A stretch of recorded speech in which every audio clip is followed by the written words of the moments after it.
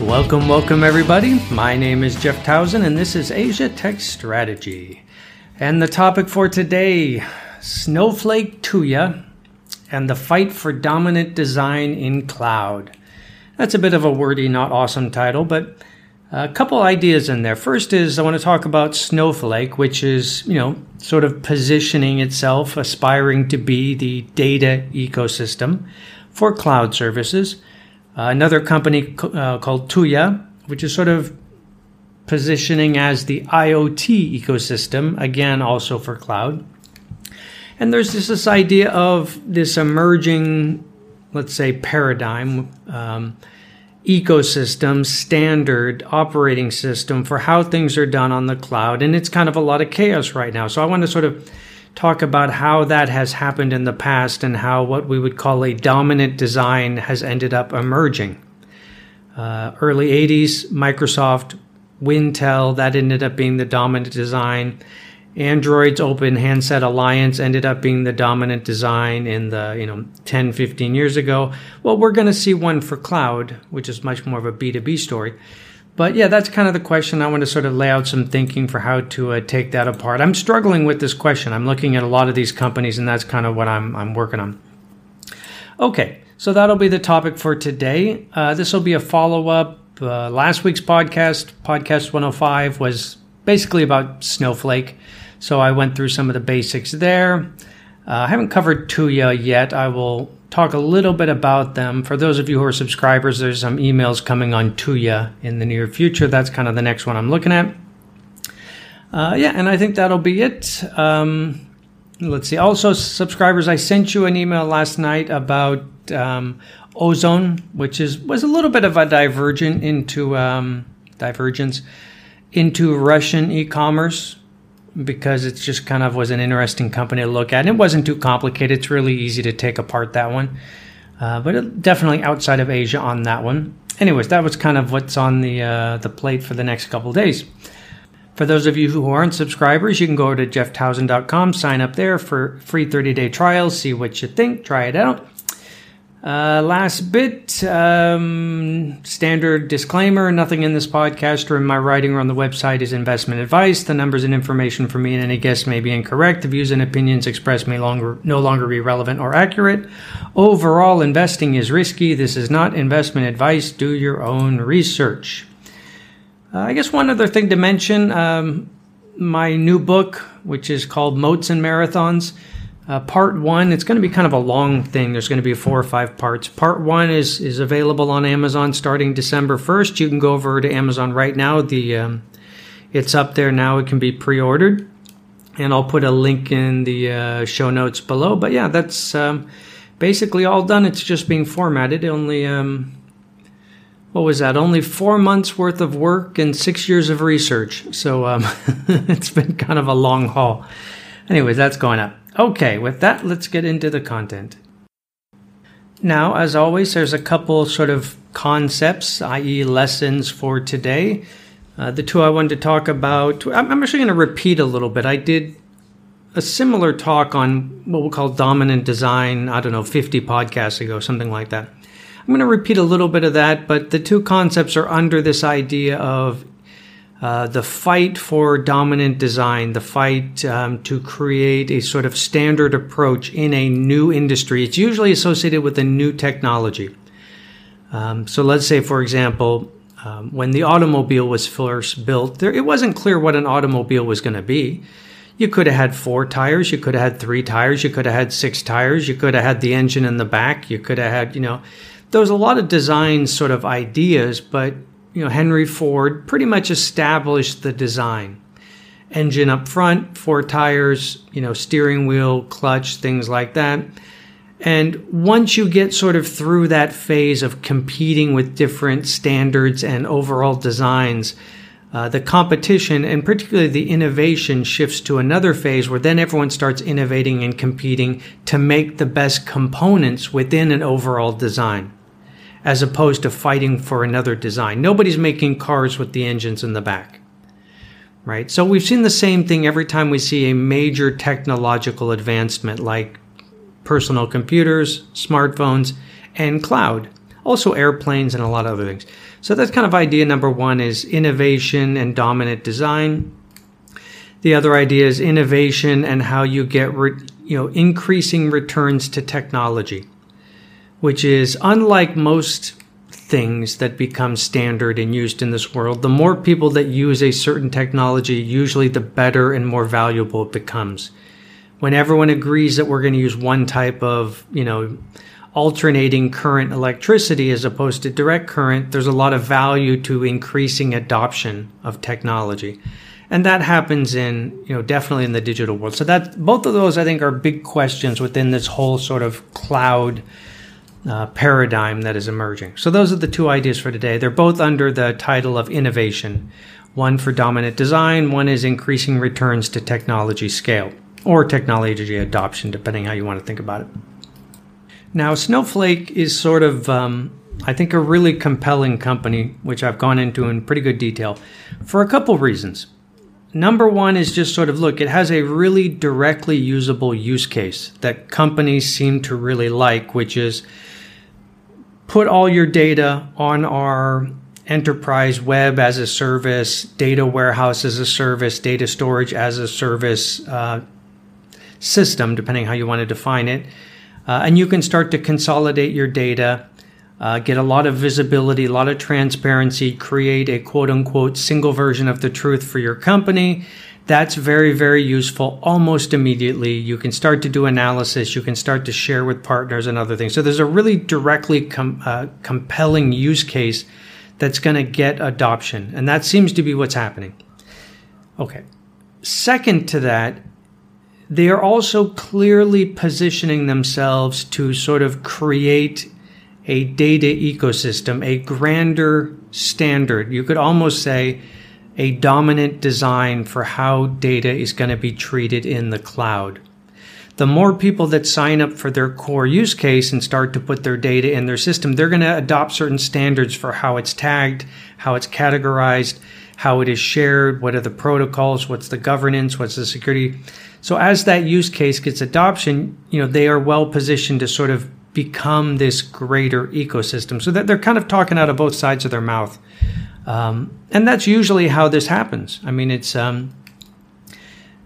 you could say the smartphone, the Apple system is definitely a dominant design, right? The entire operating system, really, it's much deeper. Their operating system goes all the way down to the chip level, to iOS, to the App Store. It's the full thing. Well, before they could create that entire design, they had to get a lot of adoption, which was the first iPhone, which everyone loved. So, they kind of did the same thing.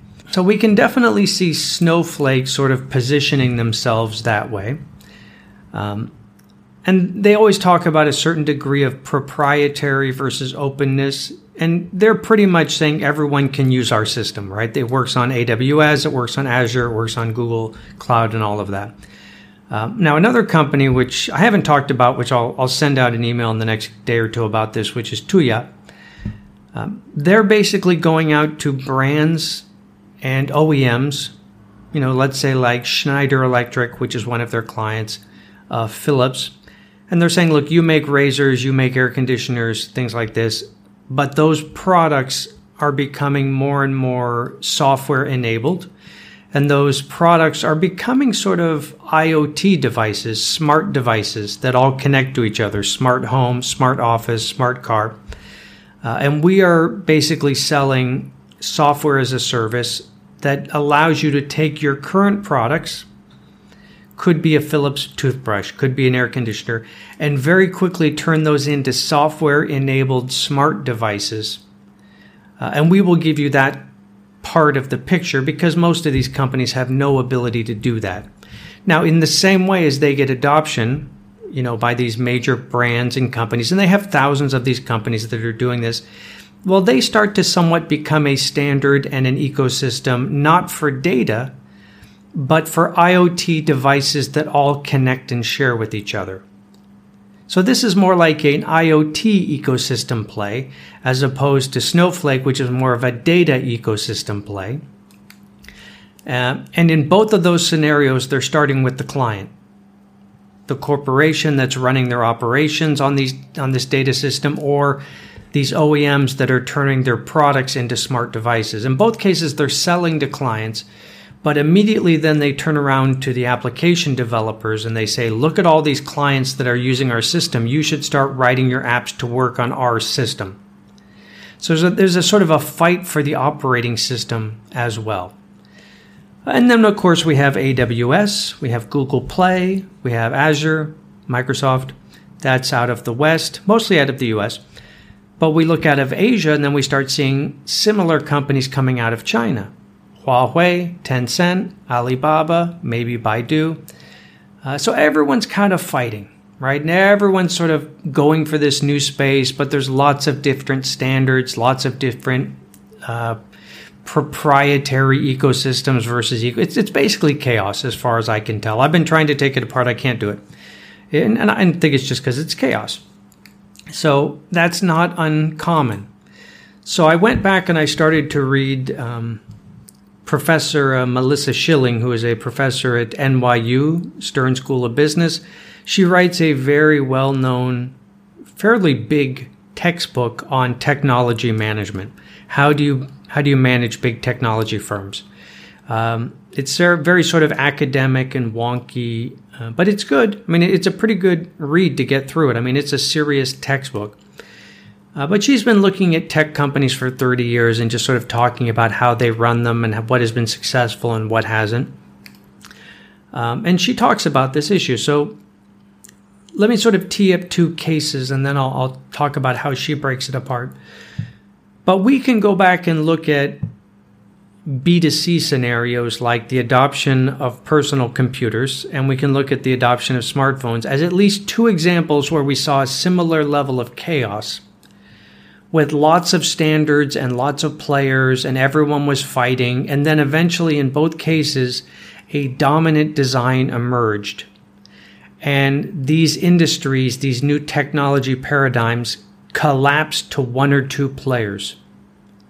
And that's kind of what the goal of looking at a company like Snowflake is. I'm trying to figure out if they're going to win the whole standard fight, is the market going to collapse to them? And this is going to be the next Microsoft Windows. Is this going to be the next Android? That's what I'm looking for, because I know the system's going to collapse to a couple players. They might be proprietary, they might be open source, who knows? They might be an alliance. But that's kind of why I like this chaos of the cloud, because there's every reason to think it's going to collapse to one or two players. I'm just not sure who it is yet, but I'm hunting. Okay, so let's say we go back to sort of the PC era. And I just pulled this from like Wikipedia. But when they look at sort of the emergence of personal computers, this is what they say. This is a quote.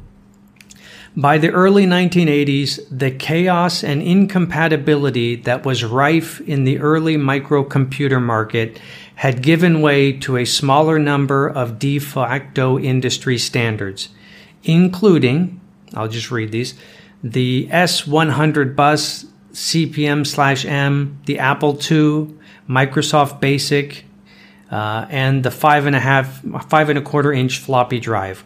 Continuing, I'm just literally reading Wikipedia here, which is, not a great source, but it's okay. No single firm controlled the industry, and fierce competition ensured that innovation in both hardware and software was the rule rather than the exceptions. Microsoft Windows and Intel processors gained ascendance, and their ongoing alliance gave them market dominance. Okay. That kind of sounds like the cloud world today. Chaos and incompatibility is rife. We see lots of companies trying to be the de facto industry standard. And it's not just the software. It's the linking in with the hardware. It's the usage by various partners, customers, developers, software developers, resellers, system integrators, hardware partners. It's just all over the place. And everyone's paying close attention to adoption, right? Whoever gets the most adoption, we should see a domino effect where all the other players start to switch to that standard. And that's pretty much what happened with personal computers. Eventually, Microsoft Windows, the Intel processors became the standard, and everyone making laptops gave up on the idea of I'm going to have my own operating system. They all said, well, I'm just going to make laptops that are compatible, or desktops that are compatible with Wintel. And all the peripherals, all the printers, all the mouses, all the cameras, everything that plugged in, they all just gave, we're going to all make it compatible to Wintel. Everything sort of collapsed to that industry standard. Eventually, and young Bill Gates became absolutely ridiculously wealthy at a very young age. Everyone thinks Mark Zuckerberg was like the youngest billionaire. It's not technically true. It was like Bill Gates was unbelievably wealthy in like his early 20s. And after that, that's kind of been the personal computer era. We can fast forward 2007, 2008. We look at sort of the beginning of the smartphone era, but really we're talking about smart devices. But really smartphones was the beginner. The iPhone kind of opens up the space. Again, it was a B2C play, which is different than cloud. But, some of the biggest buyers of iPhones were company employees. And companies, it sort of became a B2B standard as well because so many employees liked their iPhones. But we saw them come out. It was a bit of a simpler scenario. You had the handheld device. You had the basic chips. ARM out of London became sort of the standard for the script libraries and things like that. Qualcomm became more of the chip standard. But really, what ended up happening was it was Apple out front. Everyone else got panicked. They all sort of went under what was launched as the Open Handset Alliance, which was led by Google. And basically a consortium of 84 firms came together to basically develop open standards for mobile devices. Open Handset Alliance was established on November 5th, 2007, led by Google. Originally was 34 members. I'll read you some of them. It's actually pretty interesting to see who was involved. The founding members, we had network operators, so T-Mobile, China Mobile, Telecom Italia, Telefonica, which is Spain, NTT, Docomo, KDDI. So you had a handful of network operators. We had a bunch of software developers, eBay, Google, Nuance Communications, which is still around doing quite well. Well, interesting to keep an eye on that company. Packet Video, Skypop. I don't know some of these. We see component manufacturers, Broadcom, Intel, NVIDIA, Qualcomm, Texas Instruments, and then device manufacturers, LG, Sony, Motorola, Samsung, HTC. Pretty much all the handset makers that weren't Apple.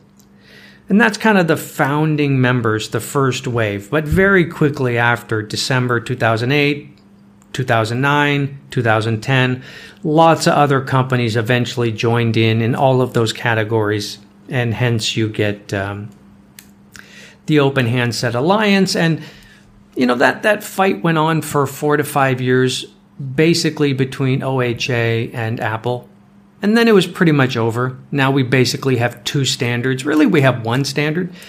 It's pretty much a global monopoly. Every single smartphone on the planet, if it's not an Apple phone, it runs on Android, which is the Open Handset Alliance.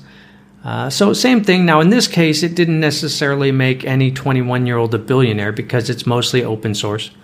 Now, Nokia and some other companies tried to be the proprietary standard. They tried to be the Windows. And they couldn't get the other parties to go along. It's kind of like nobody trusted each other that much, and the rules weren't right. I mean, launching an ecosystem, it's a whole level of strategy of how you launch an ecosystem, and how you get all the parties to put their own self-interest second, and put the interest of the ecosystem first, in the sense that they will then do better. It's hard to get everyone to agree to that. No one could pull it off, but Google did. And it had a lot to do with the fact that they didn't make handsets. I mean, that was part of it. So anyways, there's at least two stories of how that sort of emerged. And then the question is, okay, we are going to see some sort of standard, some sort of ecosystem emerge in the cloud. The difficulty is the cloud is just a lot more complicated. I mean, it's a much bigger phenomenon than handsets or personal computers. I mean, it's everything. It's how all companies are run, infrastructure, cities. I mean, to a large degree, this is like, the infrastructure of the next 100 years is being put together right now. So it's not nearly as simple as, hey, let's all agree on what's going to be on a handset. But it's basically the same question. It's just a lot bigger. Okay, so let me give you some of the frameworks for Professor Schilling, which I think are helpful. I think about these on a regular basis. She talks a lot about innovation, which is, not innovation generally, which can be anything. It can be science, it can be whatever.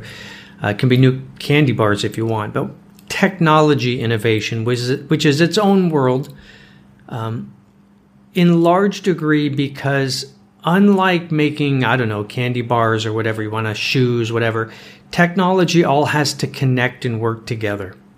Everything depends on everything else. All the software depends on the coding language that you use. It depends on what people are trained on. It depends on the language being used. It depends on the chip architecture. I mean, it depends on the hardware, to the IP, to the software. Everything links together. Very few things connect to that degree. So there have to be sort of agreed standards at every level of the tech stack. So this is kind of her area. So she says, okay, we could look at a lot of types of innovation. There's product innovation. Fine. There's process innovation, which people tend to undervalue. How you do new processes within manufacturing is actually very, very important. One of my favorite examples is, I've mentioned this before, is how do you make ballpoint pens? Like ballpoint pens are not exciting. They're actually really, really hard to make. How you get that little ball at the tip of the pen to sort of move and, you can write smoothly and the ink goes around it. There was a big announcement in China a couple years ago that Chinese companies had finally cracked how do you make a ballpoint pen. And they had been trying for decades. It's surprisingly difficult as a process innovation. You can talk about business model innovation, which is a lot of what Steve Jobs really did. He didn't invent too many new things. I mean, he didn't invent anything, but his teams, they didn't invent too many new things. They just found things that were around and they put them together in different configurations. They didn't invent the laser printer. They kind of invented the mouse. They improved it. I mean, they kind of hunted around and then packaged things together and brought them to consumers in compelling ways.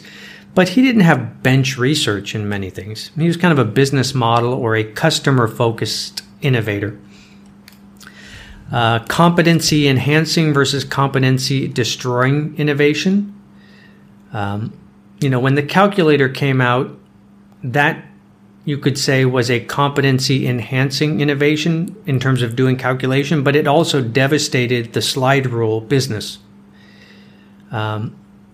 Intel chips, you could argue, are more focused on getting better and better as opposed to disrupting and destroying something else. But the last component of innovation, I just gave you how many? 1, 2, 3, 4 to 5 types of innovation. But the one we're really talking about here is what she describes as architectural innovation versus component or modular innovation. That's really what we're talking about. This chaos of innovation to create the architecture of this new technology, which we're calling cloud, the dominant design fight. Once that is done and there's an established design, hey, we're all using Snowflake data standards and connectivity and compatibility. Once that is done, then you will see a shift to component level innovation, which is the Model T Ford innovation. Once we know what a car is, then we have one group of companies that all tries to make the best brakes. And we have another company that makes the best tires. But we know how they fit within the design. So then it'll shift to this, some people call it modular innovation. I think component is a little better. But component level innovation doesn't change the overall architecture. We're not there yet in cloud. We are there in PCs. We are there in smartphones. There are specialty firms that make only the cameras for your smartphone. There's a really good company in Taiwan that actually makes crazy gross margins on just making the smartphone cameras. I forget the name off the top of my head. I'm going to look at that company again. Corning makes the glass, things like that. Okay, so that's kind of her framework. I think that's fairly useful. And I think when we break it into 5 parts, that's mostly what we're looking at in cloud today, is this idea of architectural innovation versus component level innovation. The fight for the dominant design. Okay, so then you sort of ask, well, how do you tell who's going to win? Who's going to pull this off? Either as a proprietary, we own this ecosystem like Bill Gates and Windows, or is it going to be open standard? Yes, Android controls the ecosystem, but they don't really profit from it. I mean, they have one part of it's open, one part of it's licensed. Okay, well, you have to look at adoption and the diffusion of a technology into an industry. And that's when people start talking about S-curves. People use the word S-curve all the time, the phrase S-curve all the time, but there's actually a couple different types. Like one is a lot of venture capitalists and entrepreneurs. They'll talk about a new product or a new service, and they'll talk about the S-curve. Hey, this is a really cool new product. It's WhatsApp. It's been getting some growth, but now it's starting to show an S-curve of adoption. Okay, so people talk about the S-curves at the product level. The other type of S-curve you can think about is the diffusion of technology into an industry or into an economy or into a society. When you have a new tech, a new standard, you also see sort of an S-curve of what we'd call cumulative adoption. When everyone starts when everyone in society starts speaking French, it's not a product, it's a standard. It's a type of technology is really what it is, language. When a certain percentage of the population is all speaking French, it starts to accelerate and we start to see an S-curve because everyone realizes there's so much benefit to speaking the same language as everyone else, and everyone stops speaking other languages, which is why in virtually every country, most people speak one language. I mean, there's a couple countries that operate in 2, but almost at every country level, we've seen one language dominate. It's the S-curve of technology adoption.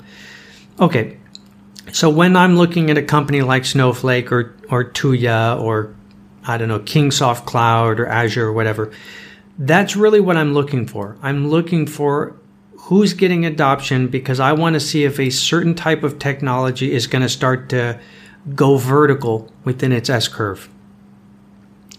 And so far, they're all going up. It's going pretty good, but often to see that level of adoption, to see the S-curve start to go vertical, you often need an alliance.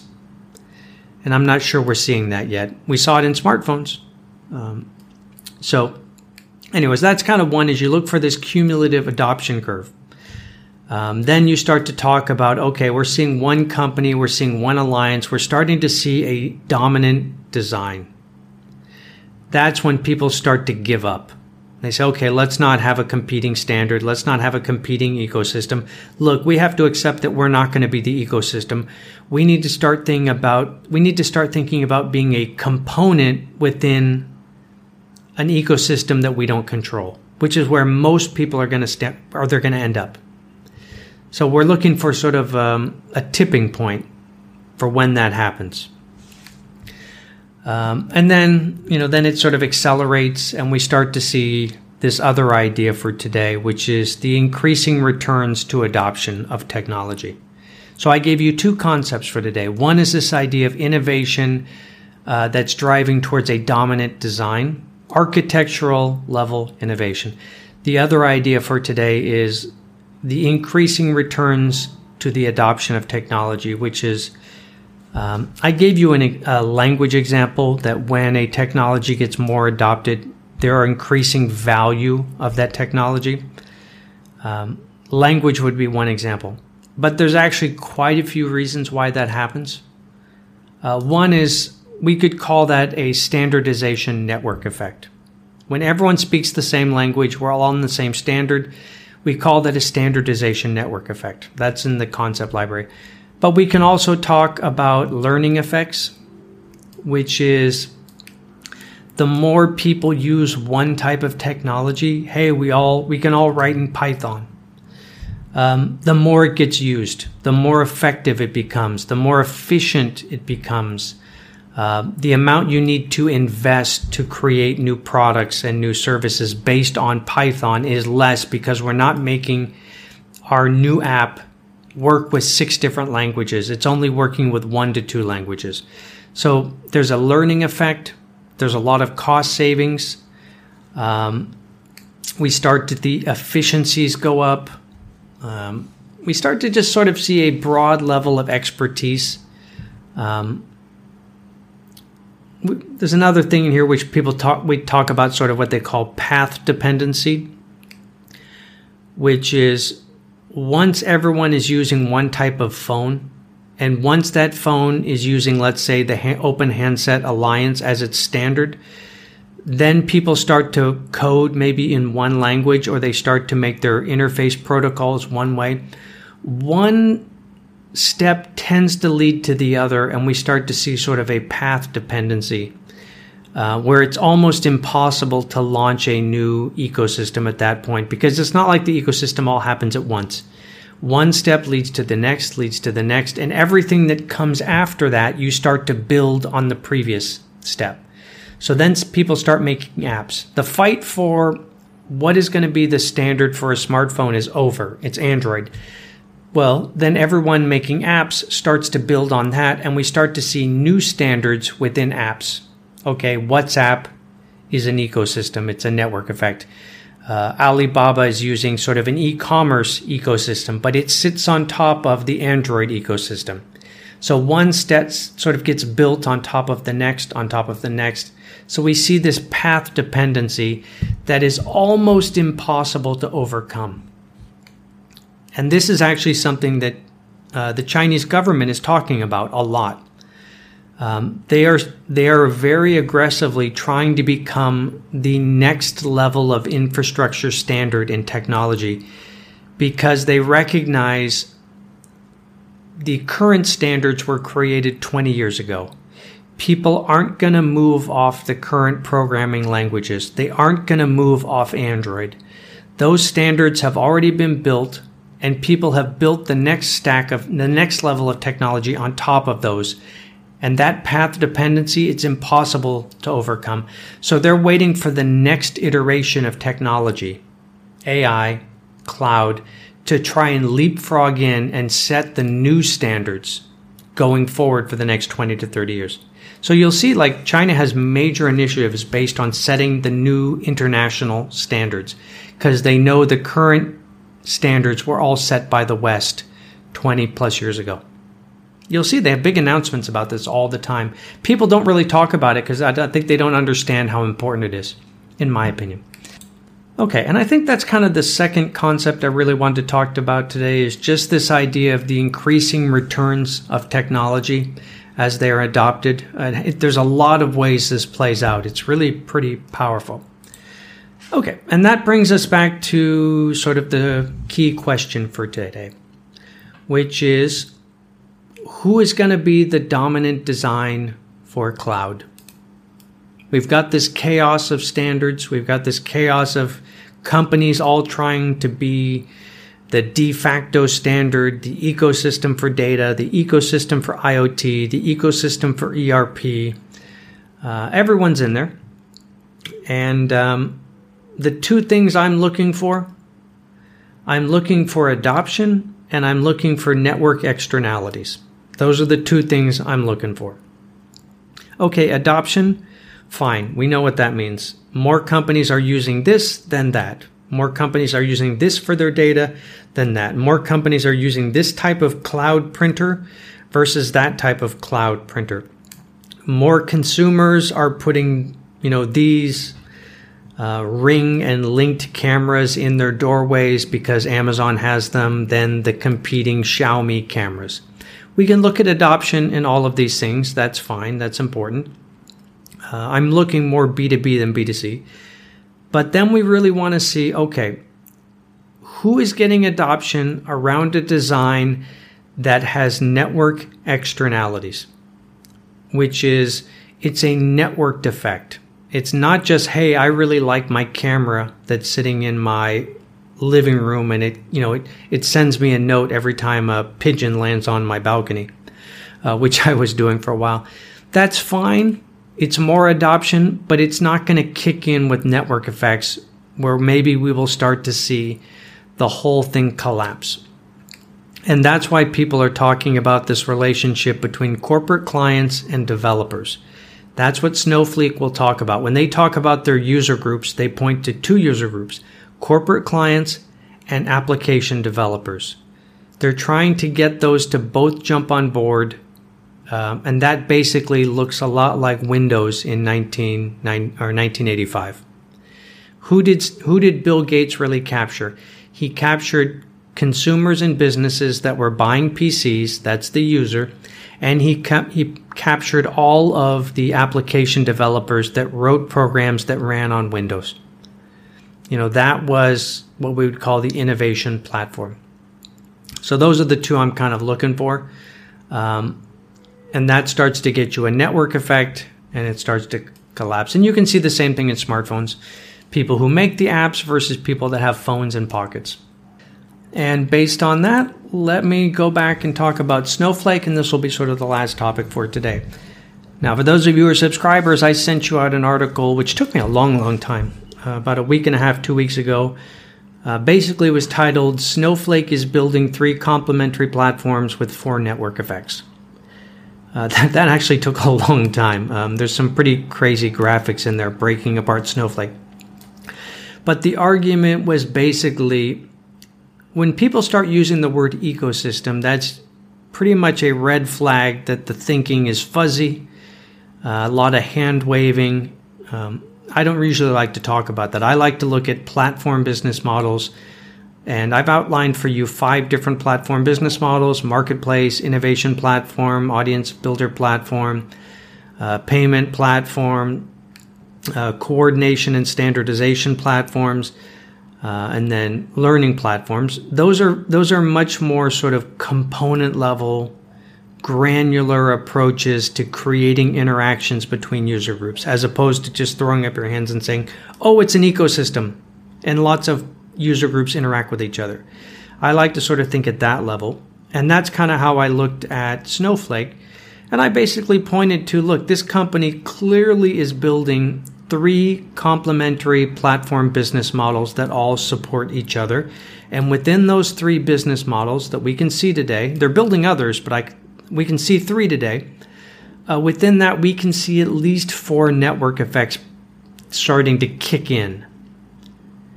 And, when I'm looking to determine who's going to win the dominant design fight, the architectural innovation fight, if I can see 3 platform business models with lots of adoption and 4 network effects, that's a solid maybe. Okay, so what did I say? I said the core use case for Snowflake has a couple user groups, right? Anytime you look at a platform business model, you want to identify the user groups, because that's what platform business models are. They are network-based business models that help different user groups interact.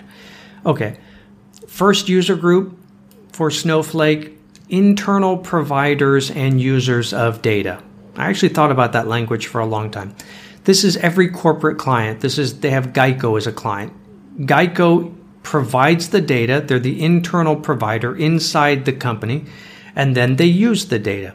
So we have entities within Geico that are providing data to Snowflake. It's being consolidated, it's being warehoused, it's being standardized, and then people from Geico are looking at the data. The other user group we could say is external providers and users of data. This might be a partner of Geico. It might be someone in their supply chain. It might be customers. It might be, some other partner they deal with. And what Snowflake does is it lets those user groups coordinate and standardize their activity. So it's a coordination and standardization platform, just like Microsoft Teams, just like Zoom. These these platform business models help different groups coordinate a more complicated activity. Now, in this case, it's all about the data. So all those, internal providers and users of data at Geico can start to use the service and share data and look at data and work on projects together and do analysis of the data and all those things. And we immediately start to see a network effect for coordination and sharing, and we see a network effect for standardization and interconnection. That's a lot of theory. If you look on the concept library, you'll see all of those terms defined. Network effect for standardization and interconnection, coordination and standardization platform, they're all there. That starts to get them scale. They can then interact with users outside. That's the core case.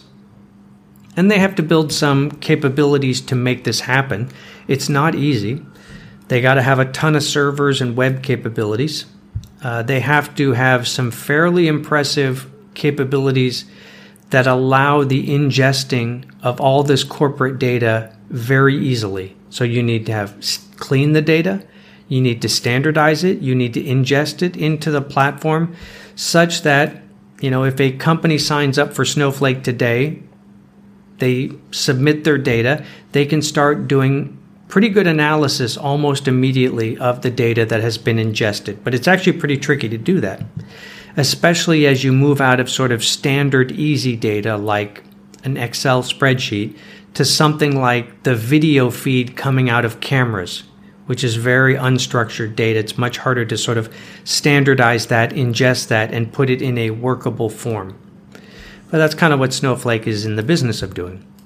And then you also they need to sort of apply governance, security, and compliance rules so that everyone can't see their data, especially if they share it outside. But that's kind of their core use case, and their core platform is a coordination platform.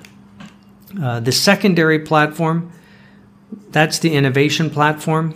That's when they start to open up all this data to application developers. The same way Microsoft Windows enabled connections between users of Windows and application developers of Windows, it's the same idea.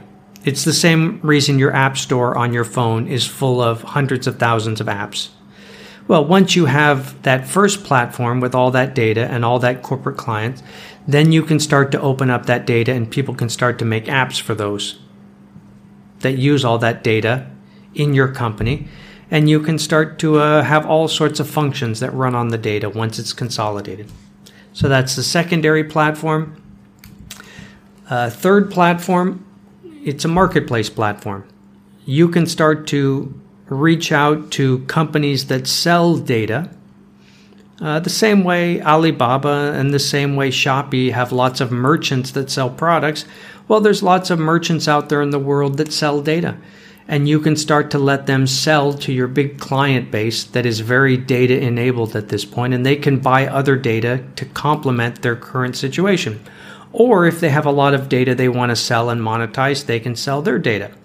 So you have a coordination platform. On top of that, you have an innovation platform. And on top of that, you have a marketplace platform. 3 complementary platforms that all support each other. And you can count up at least 4 network effects within all of this. That's a powerhouse of a business model. If it works, and it looks like it's working, that will be one of the most, in my opinion, one of the most powerful business models on the planet. That'll be up there with Google. That'll be up there with Facebook. It'll be up there with Alibaba. It'll be up there with Tencent. In terms of my competition tower, my 6 levels of competition, that's top level. I mean, it's as powerful as you're going to find. So a lot of this is why if you look at the share price of Snowflake, it's really, really high. It's because a lot of people are recognizing this could be the next Google. It may not be, but it certainly looks like it has all the pieces. Anyways, that's where it is. Now, for me, it's a question of, could that business model end up becoming the dominant design for the cloud for data? And the answer is yeah, maybe. Now, the big caveat that overshadows that is who are their competitors? Oh, Amazon, Google, and Microsoft. Well, that's pretty intimidating. I mean, that's not good. So, yeah, that's a bit daunting there. So it's really cool on one side and it's really daunting on the other side. So it's kind of an interesting company to take a look at. But yeah, that's kind of the question I've been struggling with for about really 6 months is how is the sort of cloud paradigm going to shake out in the next couple of years, which I think will happen. Well, I mean, it depends what aspect of it you're looking at. If you're looking at the data aspect of the cloud, then this company and Amazon and a couple others look very compelling. If you're looking at IoT and smart devices, well, Amazon's in there, Alexa, you ever know what's funny about Amazon Alexa is no one will ever name their child Alexa ever again. Because you literally couldn't have a child named Alexa in your house, and if you have any of these devices, which is kind of funny to think about. So, Xiaomi's in that space, trying to make smart homes. They're actually doing quite well in the smart home world in China and Asia. So in that world, it's not as clear. Public cloud, that's another sector. Autonomous vehicles, transportation, mobility, that's another aspect of the cloud. The financial cloud, which is something that banks and financial services companies are starting to put their data on, that's a different thing because of the security and compliance standards required there. So there's a lot going on, but within data, Snowflake is looking pretty good, but Amazon definitely wants the space, so we'll see. Anyways, that's kind of where I am in my thinking at this point. But the takeaways for today, keep an eye on Snowflake. I'll send you some information about Tuya. Kingsoft Cloud is okay, kind of interesting. I've sent you some information on that. Those are kind of the companies on my list right now. If you have any other cloud companies to look at, please send them my way. I'm looking at a lot of these. And the two concepts for today are both about innovation. One is innovation related to dominant design. The other is innovation related to the increasing returns to technology adoption. And that is it for content for today. As for me, it's been, it's been a good week. I mean, I'm having such a good period of life. I'm kind of becoming not nervous, but I'm kind of wondering, am I going to look back and I'm going to be like, man, those were the good old days. I'm wondering maybe I'm not being mindful enough of maybe how things are going right now, because it's really just been great. The country here is opening up in Bangkok. Everything's open. Gyms are open. Restaurants are open. Theaters. It's, people are coming back. The airports, people started flying in internationally in the last couple days. That's pretty good. I'm renovating the new condo right now. There's a team upstairs sort of painting and doing all this, and they're real fun. So I've been hanging out with those guys. They're painting and fixing everything. What's funny is they're smokers, but you're not allowed to smoke in the building, and they're trying to do it secretly. So the one guy, he has cigarettes he hides under his jacket, and then he sort of closes the bedroom door. And I know he's smoking in there because when I go out on the street, I look up, and this is up on the 23rd floor. I see a dude leaning way out the window on the 23rd floor, smoking, and half his torso and his arm are leaned outside, and I'm like, that's my apartment. So they're the worst secret smokers I've ever seen. They're real fun guys. So that was my afternoon today. That'll be done in the next day, so I'm kind of looking forward to that. But otherwise than that, it's just great. No real recommendations. The last one I gave you was that movie Dune. Man, that was a good movie. I'm going to go see that again. It's not a moving story or anything like that. It's just a sci-fi story. But man, it's visually, and even the music is unbelievable. It's really just spectacular to watch. So I'm going to go see that one again on the really big screen before it goes. But yeah, that's been my week. Doing pretty well. Anyways, that's it for me. I hope this is helpful. I know this was a bit more sort of theory dense. I try not to go too much into theory. I kind of balance that with company level thinking and also theory. and build out both of those at the same time. But sometimes I go down the rabbit hole a little bit on theory. I know that.